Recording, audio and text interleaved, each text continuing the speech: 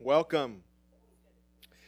Class 47. Only 52 classes, so we are just about done. I don't remember if I had mentioned this before. We'll be breaking then for the summer. And then starting in September, we're going to do some different classes that are going to run at the same time through next year. And then we'll break next summer. And then the plan is that we will start catechism again, because this is something we want to do semi-regularly. It'll either be the same catechism or maybe a different catechism, but we would start that the fall of 2020, so next fall. So break for summer, and then this fall we'll start doing some classes. First is going to be a preaching class that will probably be focusing just the interest of a few in the church. Following that, I think by the second week of October, we're going to do a class on the Apostles' Creed, and then some subsequent classes after that would be for everyone. So that's what's coming up. This is our 47th class, so we're going to review question 46 together and then learn question 47. Let's pray and we'll get started. Our Father in heaven, thank you for this last week that we've had between seeing each other last and seeing each other today. And thank you for giving us strength when we needed it, and comfort when we needed it, and help when we needed it. And thank you for all that you've done for us and continue to do for us as you walk with us in this life. And thank you now for this class and everyone here and the subject that we have to study from your word. Communion, something we do every week, and so it's easy for us to take it for granted. So help us, inform us so that we don't do that. In Jesus' name we pray. Amen. Well, let's get right to it. Rather than reviewing the questions on baptism, which we've already done for a few weeks, let's get right into today's question. Question 46, what is the Lord's Supper? Let's say it together. Christ commanded all Christians to eat bread and to drink from the cup in thankful remembrance of Him and His death. The Lord's Supper is a celebration of the presence of God in our midst, bringing us into communion with God and with one another, feeding and nourishing our souls. It also anticipates the day when we will eat and drink with Christ in His Father's kingdom. Okay, has anybody memorized this question? Okay, whole thing. Christ commanded all Christians to eat bread and to drink from the cup in thankful remembrance of Him and His death. The Lord's Supper is a celebration of the presence of God in our midst, bringing us into communion with God and with one another, feeding and nourishing our souls. It also anticipates the day when we will eat and drink with Christ in His Father's kingdom. All right, that brings us to question 47. A follow-up question, clarifying question, very similar to the clarifying question with baptism. Does the Lord's Supper add anything to Christ's atoning work? In other words, is it Jesus dying on the cross plus the Lord's Supper? No. Christ died once for all. The Lord's Supper is a covenant meal celebrating Christ's atoning work, as it is also a means of strengthening our faith as we look to Him, and a foretaste of the future feast. But those who take part with unrepentant hearts eat and drink judgment on themselves. 1 Peter 3:18 says, For Christ also suffered once for sins, the righteous for the unrighteous, that He might bring us to God. So does the Lord's Supper add anything to Christ's atoning work? And the answer is no. No. Christ died, 1 Peter 3:18, Christ died once for all. But there's more here about what the Lord's Supper is. The Lord's Supper is a covenant meal. It is a meal for those who are in covenant, in commitment with Jesus and with one another. Or family meal, we have said. It is a covenant meal celebrating, so it's celebratory, celebrating Christ's atoning work, the fact that He died once for all. As it is also a means of strengthening our faith as we look to Him, and a foretaste of the future feast. So we'll look at this in a minute. But you'll see there's a past, present, and future element to the Lord's Supper. There's past, there's looking back to what Jesus did. There's present, it is a means of grace. It is a means that strengthens our faith as we look to Jesus in the Lord's Supper. And in regards to the future, it is a foretaste of that great banquet that we will have, right? The wedding feast with Jesus in heaven. So it's looking back, it's in the present, and it's looking forward to the future. And then there's this warning, which is in Scripture in 1 Corinthians 11. But those who take part with unrepentant hearts eat and drink judgment on themselves. We'll be studying this extensively when we get to it in 1 Corinthians in chapter 11. So let me remind you of another definition. I read this last week. This is from Bobby Jamieson in his little book, Understanding the Lord's Supper. And he defines it this way. The Lord's Supper is a church's act of communing with Christ and each other and of commemorating Christ's death by partaking of bread and wine.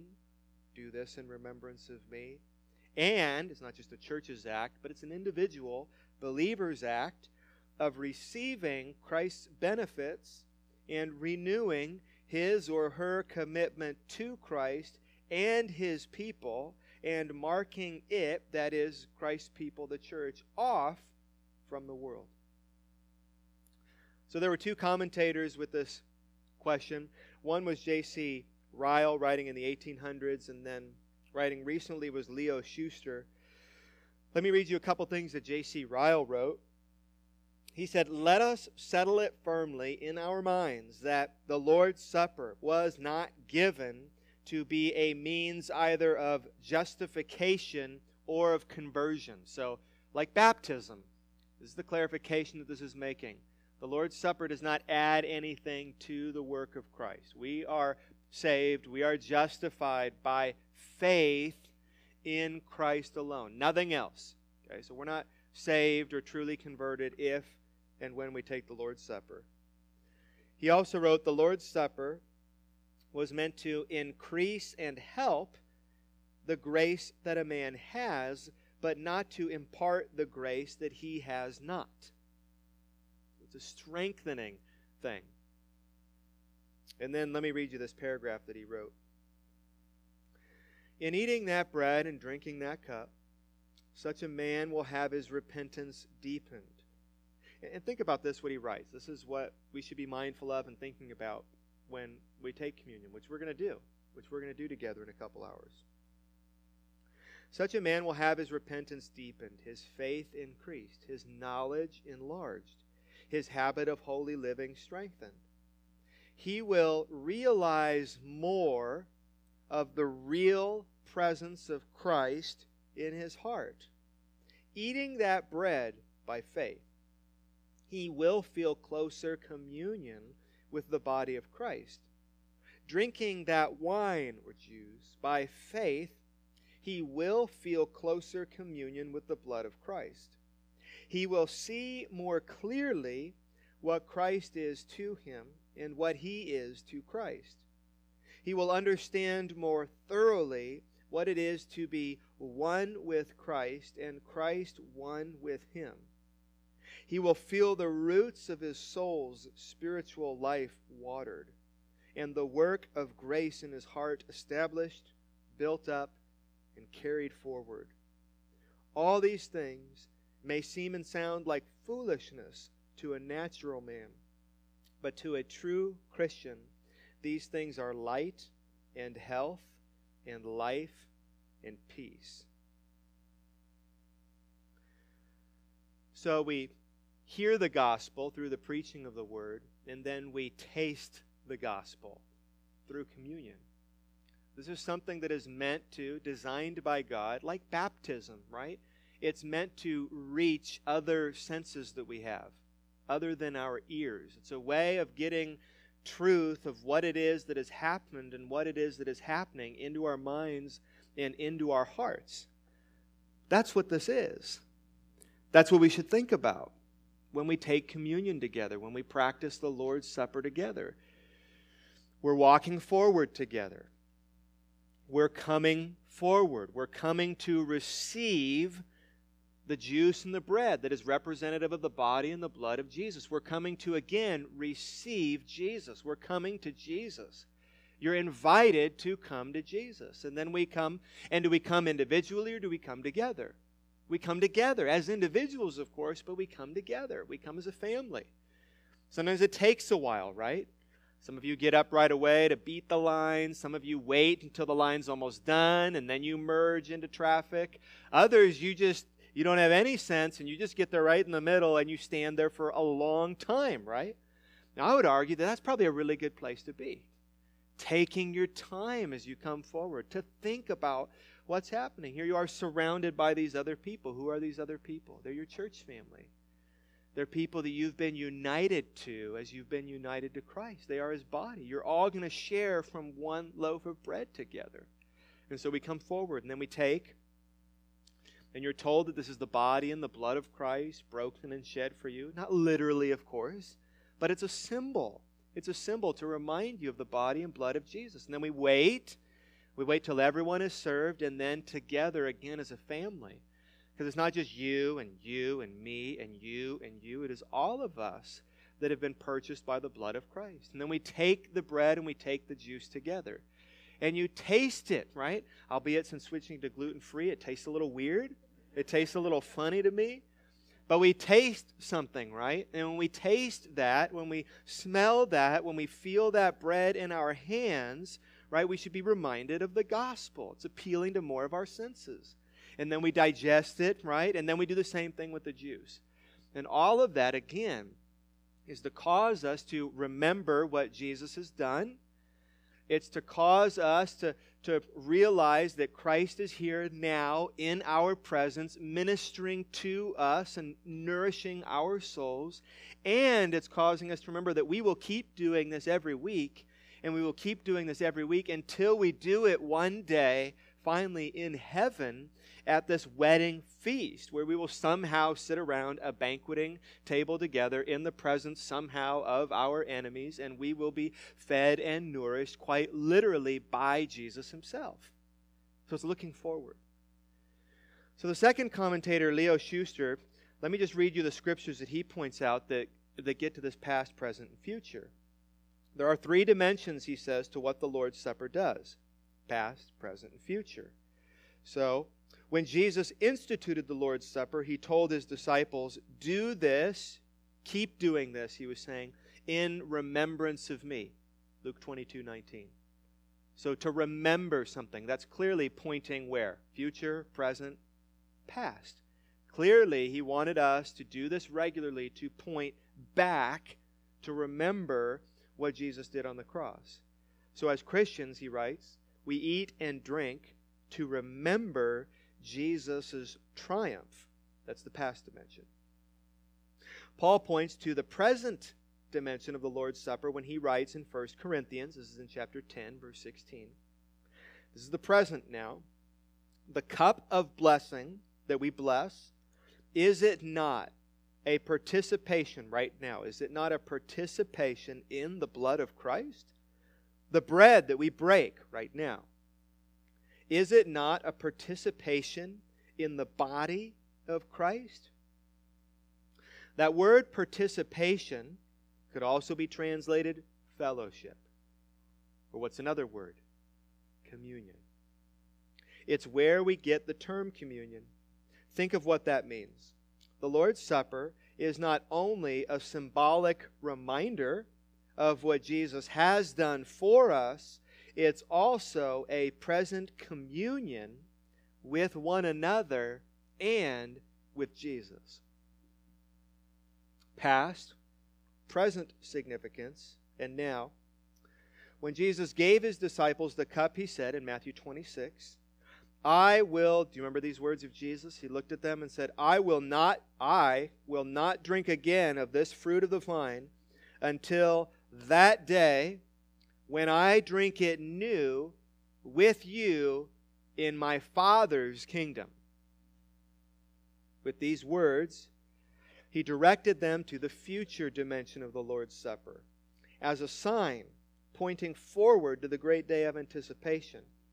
It is a foretaste of the marriage supper of the Lamb in the everlasting feast. That sounds good. Everlasting feast. Believers will enjoy with Christ in glory. Now, we're broken creatures due to sin. Through Christ's broken body, we're made whole again. Yet in this life, we continue to experience the brokenness of our fallen condition.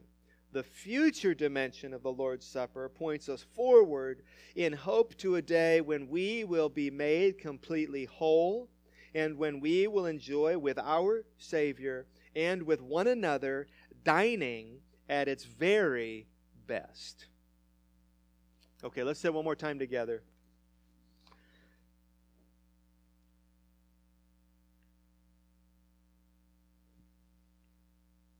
Did I mess up? Is something wrong on this? Oh, it's on my outline. I have 3 different things here. The outline's wrong. Okay, we're on the same page. Question 47. Does the Lord's Supper add anything to Christ's atoning work? No. Christ died once for all.